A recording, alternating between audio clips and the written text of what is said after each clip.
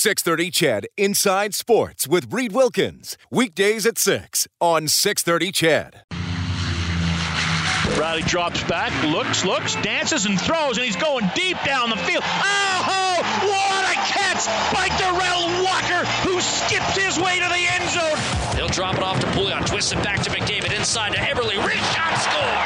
3-0 Jordan Eberle from Connor McDavid, and the Oilers are pouring it on Craig Anderson and the hapless Senators. Edmonton's home for breaking news on your favorite teams.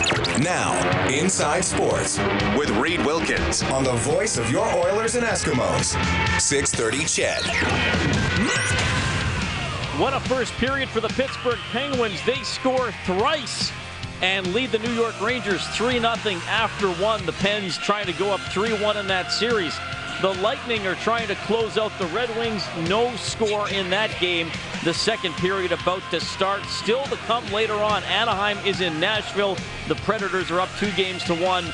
And Chicago is at St. Louis trying to stay alive. The Blues have a 3-1 lead in that series. Blue Jays lead the Orioles 2-1 after 2.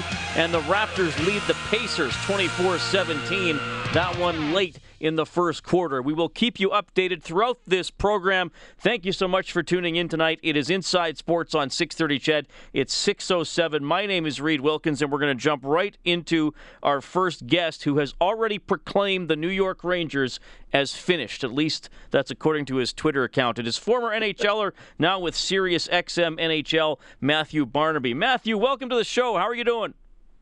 Thank you. Yes, good old Twitter bites again, right? Well, you got to have those hot takes, right? But I know you wouldn't just say something for the sake of saying it. So the Rangers. This is it, eh? That first period, you're finished with them. Yeah, I think going into the series, I picked the Pittsburgh Penguins, but at the end of the day, looking at the last game, Game 3, giving up or only getting 17 shots, not really creating on anything on Matt Murray, the first time he was ever in the net for a playoff game, and then a little disconcerting with the effort from a few of the guys. I'd say not everyone in whole, but a few of the guys in the team, and being down 3-0 after one against a pretty good Pittsburgh Penguins team with no effort. To me, that's the concerning thing. And when I look at that team in the future, not great when you look at the prospect pool and what they have. But yes, I think this series is all done. It's interesting about the Rangers. If we look back at their recent history, Matthew, they've been a pretty good team. They've been to the Stanley Cup final. They were in the conference final. I guess you look at the other side of the ledger and say they've been in some pretty big games where they've been shut out or only scored a goal when they needed to get some goals. I mean, does that get back to the effort thing? Do they rely on Lundqvist too much? What's going on there? I think they rely on Lundqvist a lot, and justifiably so. He's one of the best goaltenders in the world, and he is getting up there in age, so I think their window is closing. I think the concerning thing with New York is they made a run for it. They've had a very successful little run here in the last 3, 4, 5 years. They've played a lot of hockey. They had a chance at winning a Stanley Cup, but at the same time, they leveraged their future. They traded a lot of picks away to try to acquire Marty St. Louis and to get a Rick Nash into the fold. They gave up some guys there as well. So I think when you try to make a run for it, you also try to leverage the future a bit, and I think they're going to be caught in their crosshairs. But I just look at maybe a Rick Nash, his playoff non-success. I look at Chris Kreider, that we expect to take that next step in his game, and I don't think he's as good as many people believe or can be. And I look at the game tonight, I think the compete level, and I think his success in the playoffs is not as good as we might expect. But New York has had a great run. This is nothing taken away from past years. I just think that their window is closing and closing very quickly. All right, well, the second period now underway, and the Penguins went right in off the opening faceoff and had a decent scoring opportunity, but no dice, so still 3-0 for Pittsburgh. Let's Matthew Barnaby joining us on Inside Sports. Let's segue into another team that might be done tonight, and quite frankly, I'm a little surprised because they've been the dominant franchise in the league for the last 6 years. And as good as St. Louis is, I still pick Chicago to win this series. And, hey, maybe they'll pull off a 3-1 comeback. It seems to get done at least once a year. But dire straits for them going into St. Louis tonight, Matthew. If there's one team that can do it, it's certainly the Chicago Blackhawks. And we know the offensive juggernaut that they have up front. It hasn't been there against St. Louis, who is a very well-coached team in Ken Hitchcock. They are a more dynamic team, I think, now. I think when you add the likes of a Jaden Schwartz and a Fabry, couple that with a Tarasenko, who is one of the elite scorers in the league, we know that they have defense, and their defense as a whole is better than the Chicago Blackhawks. And the one question mark was Brian Elliott, and he's probably been the best goaltender in the playoffs so far. So Chicago can do it. They've won it. They're a dynasty team, whether they win the series or lose it. They're still a dynasty team. I did pick St. Louis in this series just because I think that the holes on defense for the Chicago Blackhawks in the salary cap era that they've had to move a lot of guys out has made this the weakest Chicago Blackhawks team in, like you said, the last 6 years, but nothing taken away from them. 3 Stanley Cups, whether they lose or win tonight, we'll still consider them a dynasty team in this era. You referenced the power of goaltending, so I have to ask, in the late 90s with the Buffalo Sabres, what was it like to know you had Dominic Hasek playing behind you? To me, everyone always asks me who the best goaltender I ever saw or grew up watching, and I grew up watching and playing against Marty Brodeur. I grew up watching Patrick Waugh, but to me, the best of all time was Dominic Hasek. It wasn't the longevity that those guys had, and we can go back. There's many great goaltenders over the years, but for the span of the 6.5 years that I played with Dominic, for the span of 9-10 years that I watched him, not only play with him, but watched him also on other teams. He stole us games, and there's something to be said. When you have a guy back there that you know when you're down 2-1, that you can take that chance and go for a 2-on-1, maybe give a shorthanded or a short man chance against, an outnumbered man against, and you know he's going to make the save. We got that from Dominic every single night. So an amazing goalie, gave us the confidence to do the things that we needed to do. And for a very, I'd say an average talented team that worked very hard, we accomplished a lot. Never won a Stanley Cup, but mainly because of the goaltending from Dominic. Yeah, well, you guys got pretty close, obviously. Was it true he hated to get scored on even in practice? Like he would get annoyed? I've heard that story. Is that an urban myth, or is there something to that? No, he was a nut bar. He was crazy. He'd smash the stick in practice, and the trainers would come running out with a few more sticks for him. But yeah, he hated. You could shoot it high. You could shoot it at his head. Most goalies don't like shots going high because we shoot it pretty hard and don't like to get hit in the head. I mean, no one likes to. He was completely the opposite. He was a bizarro. He loved the shots high. He hated to get scored on, and he would snap. He'd come running out after you. But I think that competitive nature really made Dominic who he was. He was very unique to the position. I wouldn't say didn't have a style. He had his own style, and that was, you never knew what he was going to do. I don't think Dominic knew what he was going to do half the time, and that's what made him unpredictable and also, to me, like I said, the greatest of all time. Matthew Barnaby joining us on Inside Sports. He's now with Sirius XM NHL. Matthew, I want to throw in a couple more here for you. You were, when you played, loved by the fans of the team you were playing for, and I'm just going to be blunt here, really easy to hate if you were playing for the opposition. I mean, you got involved physically, and I remember watching you. You weren't afraid to lip off or irritate guys that way.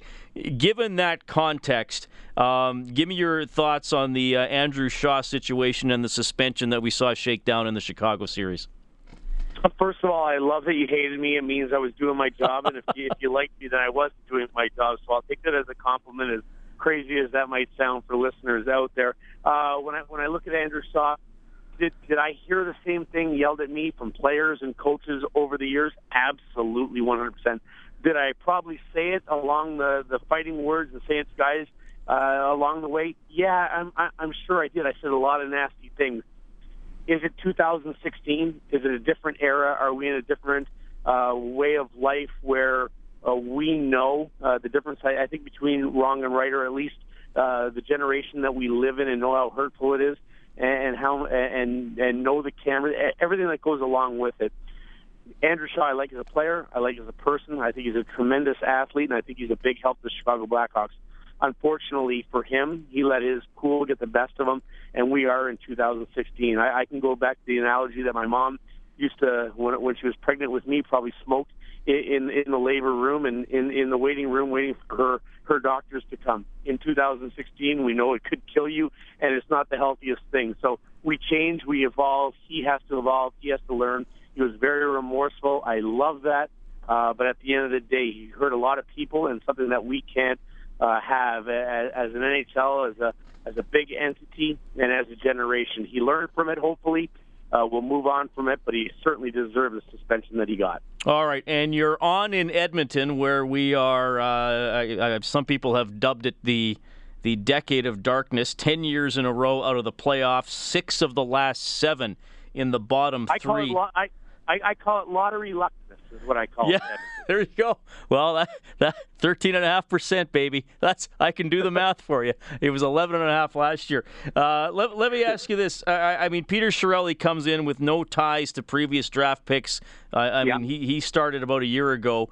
There's a pretty common thinking. I'm not going to say everybody, but there's a pretty common thinking that one of the $6 million players, Hall, Nugent Hopkins, or Eberle, is going to be moved this summer, maybe even 2.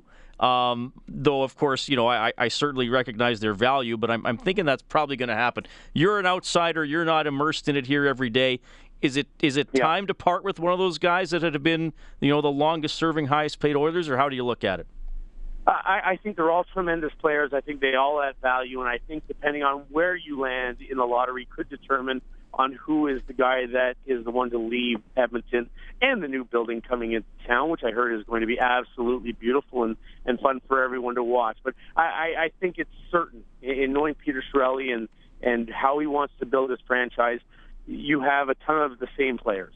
And until there is help on the back end, this team will still start spinning his wheels and be in the same position. So he's a smart man. He's won a Stanley Cup. He recognizes that. He's seen a lot of great players, and he understands how to build a team. To me, the guy that would probably be the one to go, and the one that I thought would be the one to go earlier on until the Johansson trade was made for Seth Jones, which I thought made sense for Edmonton and Nashville at the time to add that number 1 center, to me is Ryan Nugent Hopkins. I think he adds a lot to a team.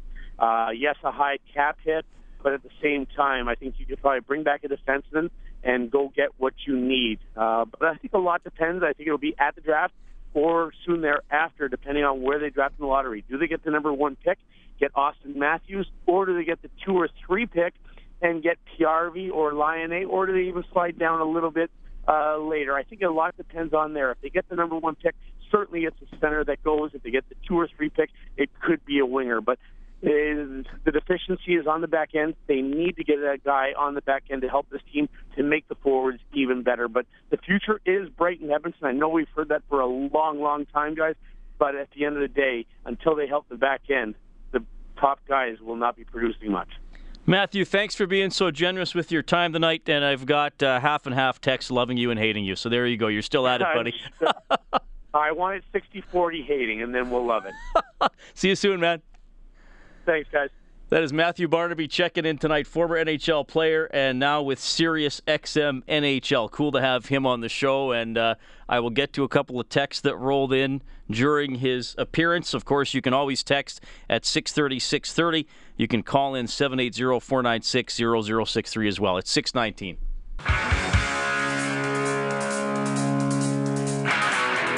This is Matt Hendricks from your Edmonton Oilers, and you're listening to Inside Sports with Reed Wilkins on Oilers Radio, 630 CHED. Matt Hendricks will play for the United States at the upcoming World Hockey Championship. By the way, Scott Lawton from the Philadelphia Flyers injured last night, taken out of the game on a stretcher. He has been released from hospital. He is doing well, the Philadelphia Flyers say, but he is not going with the team to Washington for Game 5. All right. Couple of texts to 630. Matthew Barnaby just on the show. These are this is amazing. These came in 2 minutes apart. Sean says, Barnaby, never an Oiler, always a potato head. And then another texter says, Barnaby should have been an Oiler. Love that guy. That's exactly the type of player Matthew Barnaby wanted to be. So there you go. Of course, you can always text 630. Also got an email from one of my most loyal and, quite frankly, angriest emailers, Neil. He says, Reed, why are you still harping on that Shaw stuff? Leave it alone. Hey, man. if you're interviewing one of the guys who was the mouthiest players of his era, I think it's relevant what he thinks about what Andrew Shaw did. Okay, Neil? They always said, think before you text or email. That's all I ask. Just think. You're allowed to be upset. You're allowed to disagree. Just asking you to use your brain before you use your fingers. That's all. All right. Here's what's going on. And it's not good for the New York Rangers. 4-0 for the Penguins. About 6 minutes into the second period. They're up 2-1 in the series. Still no score. Red Wings and Lightning halfway through the game. The Ducks, Getzlaf, early goal for them as they lead the Predators 1-0 about 8 minutes in. Blackhawks and Blues coming up a little bit later on. We'll keep you updated throughout the evening. All right, still ahead tonight, we'll talk about the Sharks and the Kings with Dan Rusanowski. He's the play-by-play voice for the San Jose Sharks. Brian Ramsey is going to join us as well. He is the executive director of the Canadian Football League Players Association, and the league has a brand new drug policy, certainly stricter than what they've had before. There's going to be tons of random tests throughout the season.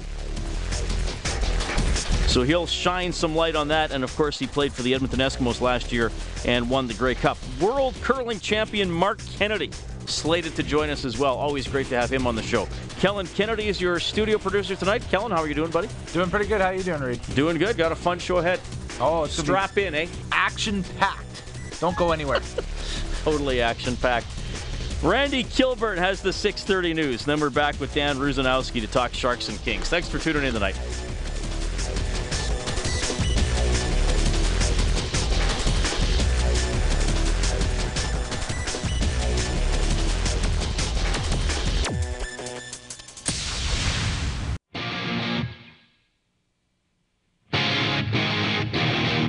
You're listening to 630 CHED Inside Sports with Reed Wilkins. Brian Dumoulin out here on board with Ben Lovejoy, and Ben Lovejoy takes the pass, skates to the right wing, coming to the Rangers in. A long shot, save made, rebound, score! The Penguins have scored on the rebound. Fair, I think, will get the goal, and the Penguins strike first and take a 1-0 lead. That was finders, keepers, losers, sweepers there, as Fair came bursting down the center of the alley here, coming to the Rangers net, and he gets the rebound on the shot by Ben Lovejoy. Well, that got the ball rolling for the Penguins tonight. That was an early one by Fair. They've added 3 more. Lundqvist out of the game, and it's 4-0 for the Penguins halfway through. Still no score. Red Wings and Lightning, and the Ducks lead the Predators 1-0 in the first.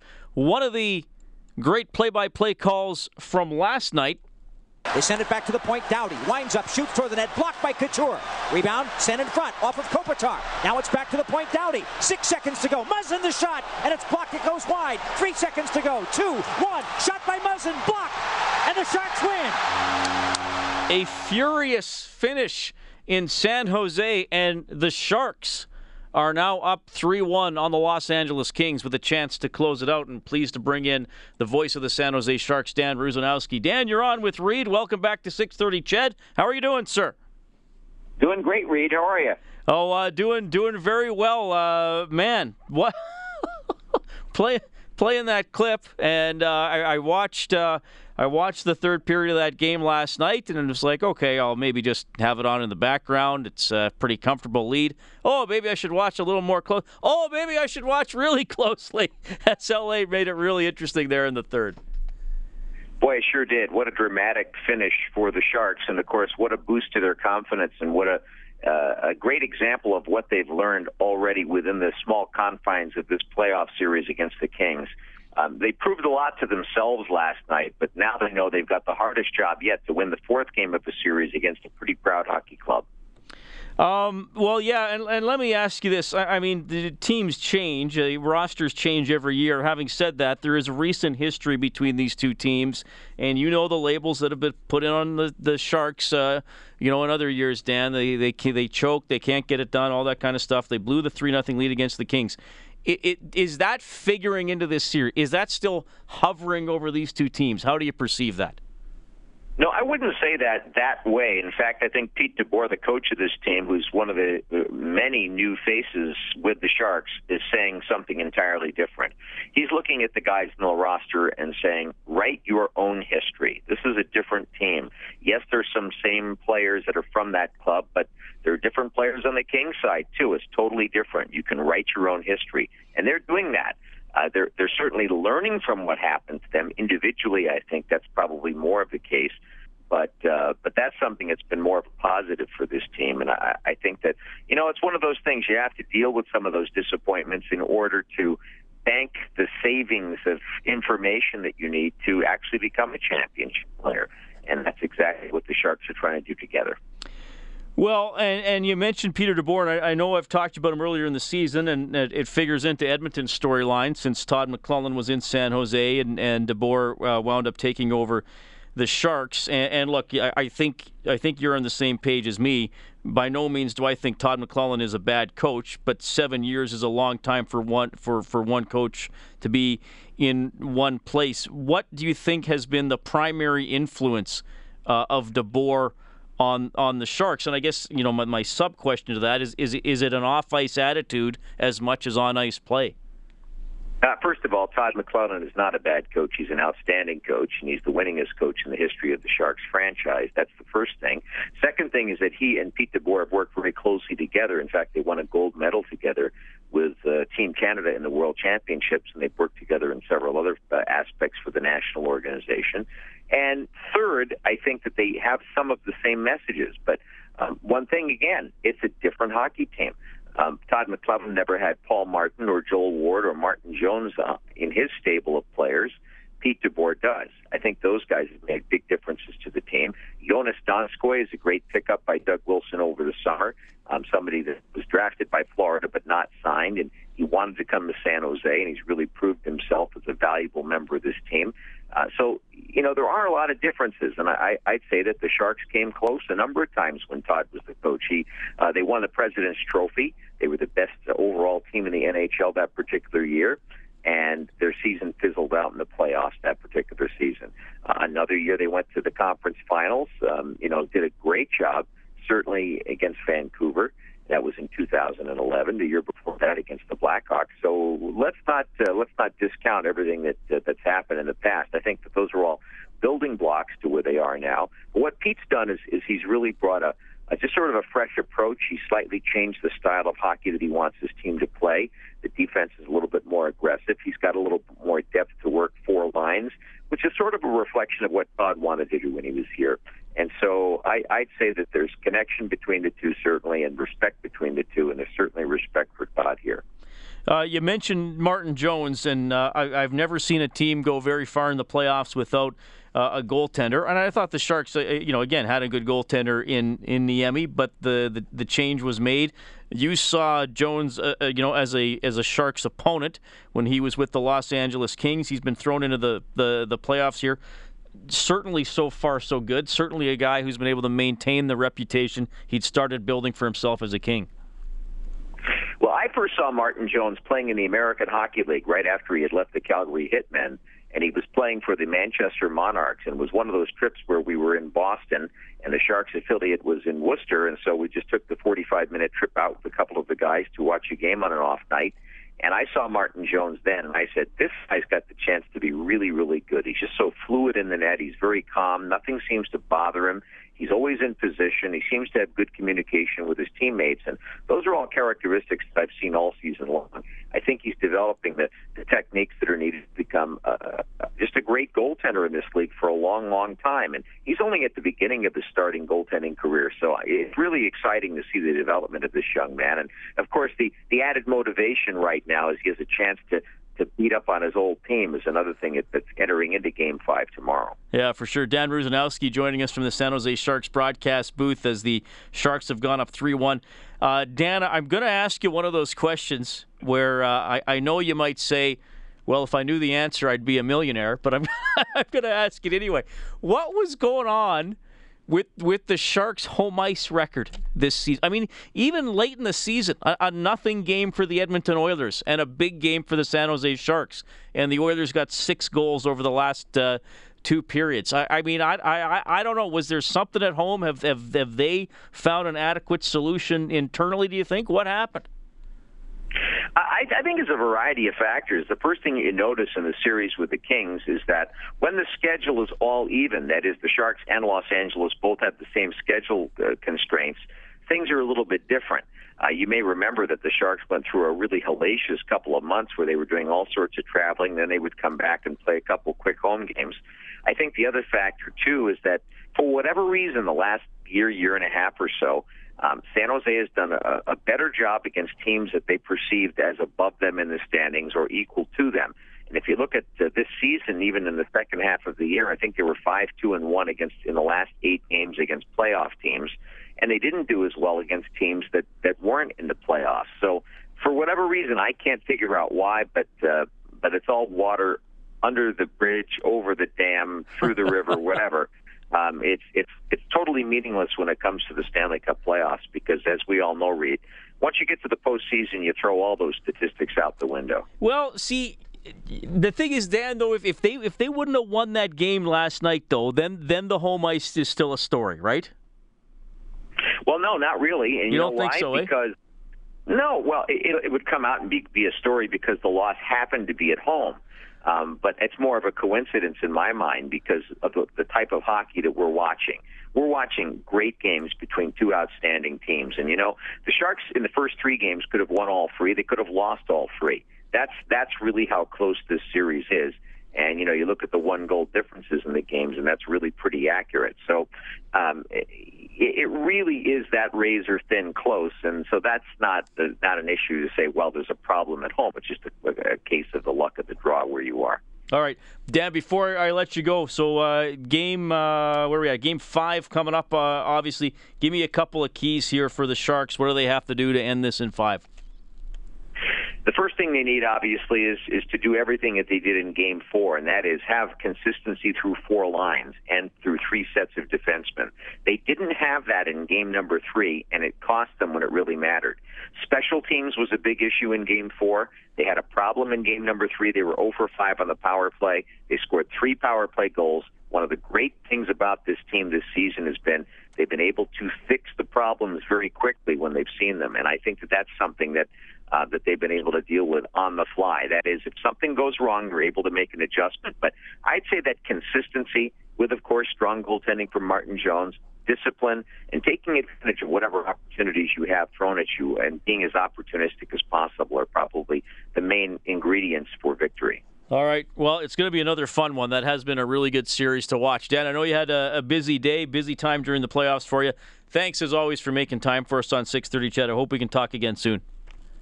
Anytime, Reed. We'll talk soon. Right on. That is Dan Rusanowski checking in tonight, the play-by-play voice for the San Jose Sharks. That has been, a really good series, like I said. It is 6:45.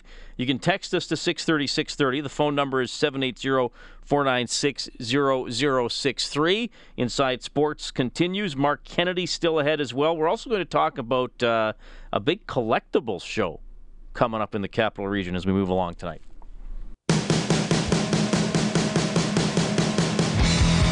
You're listening to Inside Sports with Reed Wilkins on Edmonton Sports Leader, 630 Ched. All right, I'm just going to go off on a little bit of a tangent here. As you know, old Wilkie loves all of you. He loves talking to you. It's really a joy of this job to get to talk sports with people every night. But as you know, Kellen Kennedy, I am prone to getting a little irritated sometimes. Just a little. And as you know, we receive the text line has been, it's a jungle sometimes. Oh yes, right. Like you can't, and we don't read everything. Absolutely, yeah. Well, we do read everything that comes in, but there's things we can read on air and there's things we can't read on air, obviously. Right, and I mean, whether it's filtered for time, for language, for being off topic, and not everybody's comment is gonna get on air. That's just the reality of it. But I read an email from Neil, who is probably the most frequent emailer that actually emails InsideSports@630ched.com. So yesterday he said that before we had, I don't have his email anymore, so I'll remember it as best I can. we talked about the Andrew Shaw thing, and he said, people should be allowed to express those emotions, and it's just human nature to get angry. And before we had all this political respect kind of stuff, we didn't have school shootings and people flying planes into buildings. That's how Neil put it. So he was drawing a connection between. I guess his argument is that if we just were allowed to be more angry when we were angry, we wouldn't have terrorism. All right. So I fine. I'm happy to read that opinion, even though I don't agree with it. He emailed me again tonight, and he said, "Get off the Shaw thing, right? Like, you quit talking about it." Because I asked Matthew Barnaby one question about it, and I replied. I said, "Neil, I think it's fitting to ask Matthew Barnaby that question, given he was a super pest, super mouthy in his day." Commonly, if you ask any hockey expert, he's up in the top 5 of super pests that have played in the league. Right. So anyway, Neil wrote a reply to that I didn't read. And now Neil has emailed me again, and it says, "I didn't think you would air that typical media, one-sided." Neil, here's what I'm going to do. I'm going to read the email that I initially chose not to read. Okay? And I'm just going to read it. And people can text me to 630 whether you think we should read any more of Neil's emails on air. I'm still going to get them to my inbox, and I'll have to read them myself. But I'm going to let the majority of the listeners who want to text 630 decide. Is that fair enough, Kellen? We're going to do this. We're going to do this as democratically as we can. I think because Neil thinks I'm being a one-sided dictator. I think this is more than fair. Which, by the way, is part of my job to decide what goes on air and what doesn't. But that's fine. And again, the name of the show is Inside Sports with Reed Wilkins, which is fine. Which is fine. So I just want people to listen to this carefully. Now, this is Neil, who has said that who has at least partially blaming terrorist activities on political correctness and the fact that we're trying to phase certain words like the one Andrew Shaw used out of society. All right? That's his connection he's making there. Now he says, "Love it, Reed. I get it, but it's done and over now. Let's move on. We can't say certain things, but we can sure kill thousands of unborn babies. Which is worse?" So now Neil has turned Andrew Shaw's comment into some kind of a statement on abortion, which I don't know how we're possibly making this connection on a sports show. So again, I will leave it to the listenership of 630 if we acknowledge Neil anymore moving forward. Fair enough? Fair. All right.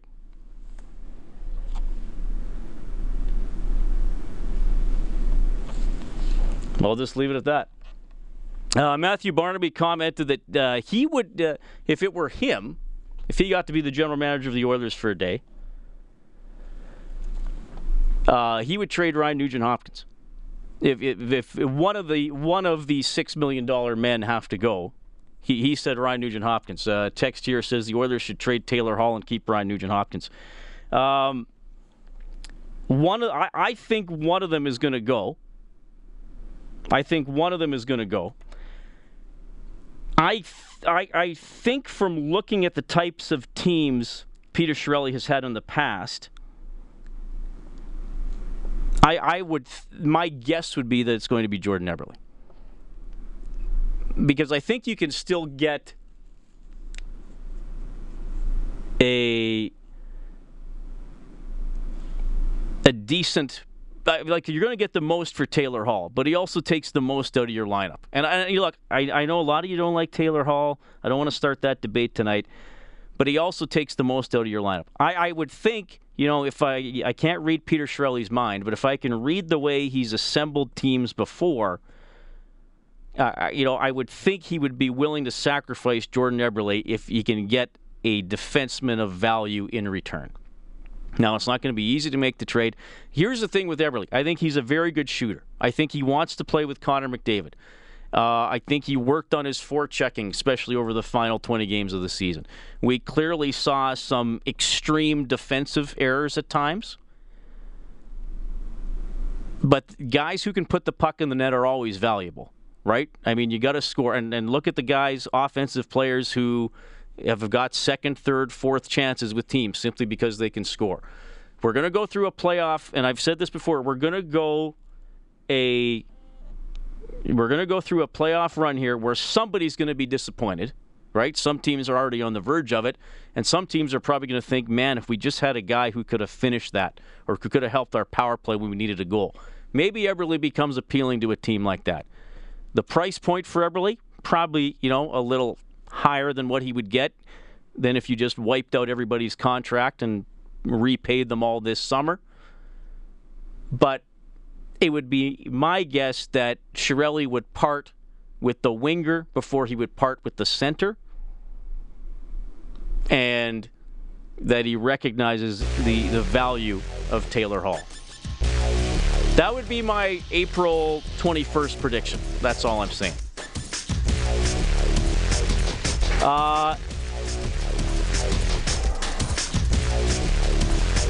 It is unanimous on the text line that Neil's thoughts are no longer a part of Inside Sports. Appreciate that, everybody who texted 630. And I didn't even count my own vote, Kellen. We're coming up to the 7 o'clock news. Still ahead, Mark Kennedy. We'll keep you updated on the scoreboard. It's a rough night for the Rangers so far. We'll touch on the new drug policy for the CFL and the CFL Players Association as well with Brian Ramsey. He's going to tell you, man, a lot of guys could potentially get tested this year for performance-enhancing drugs.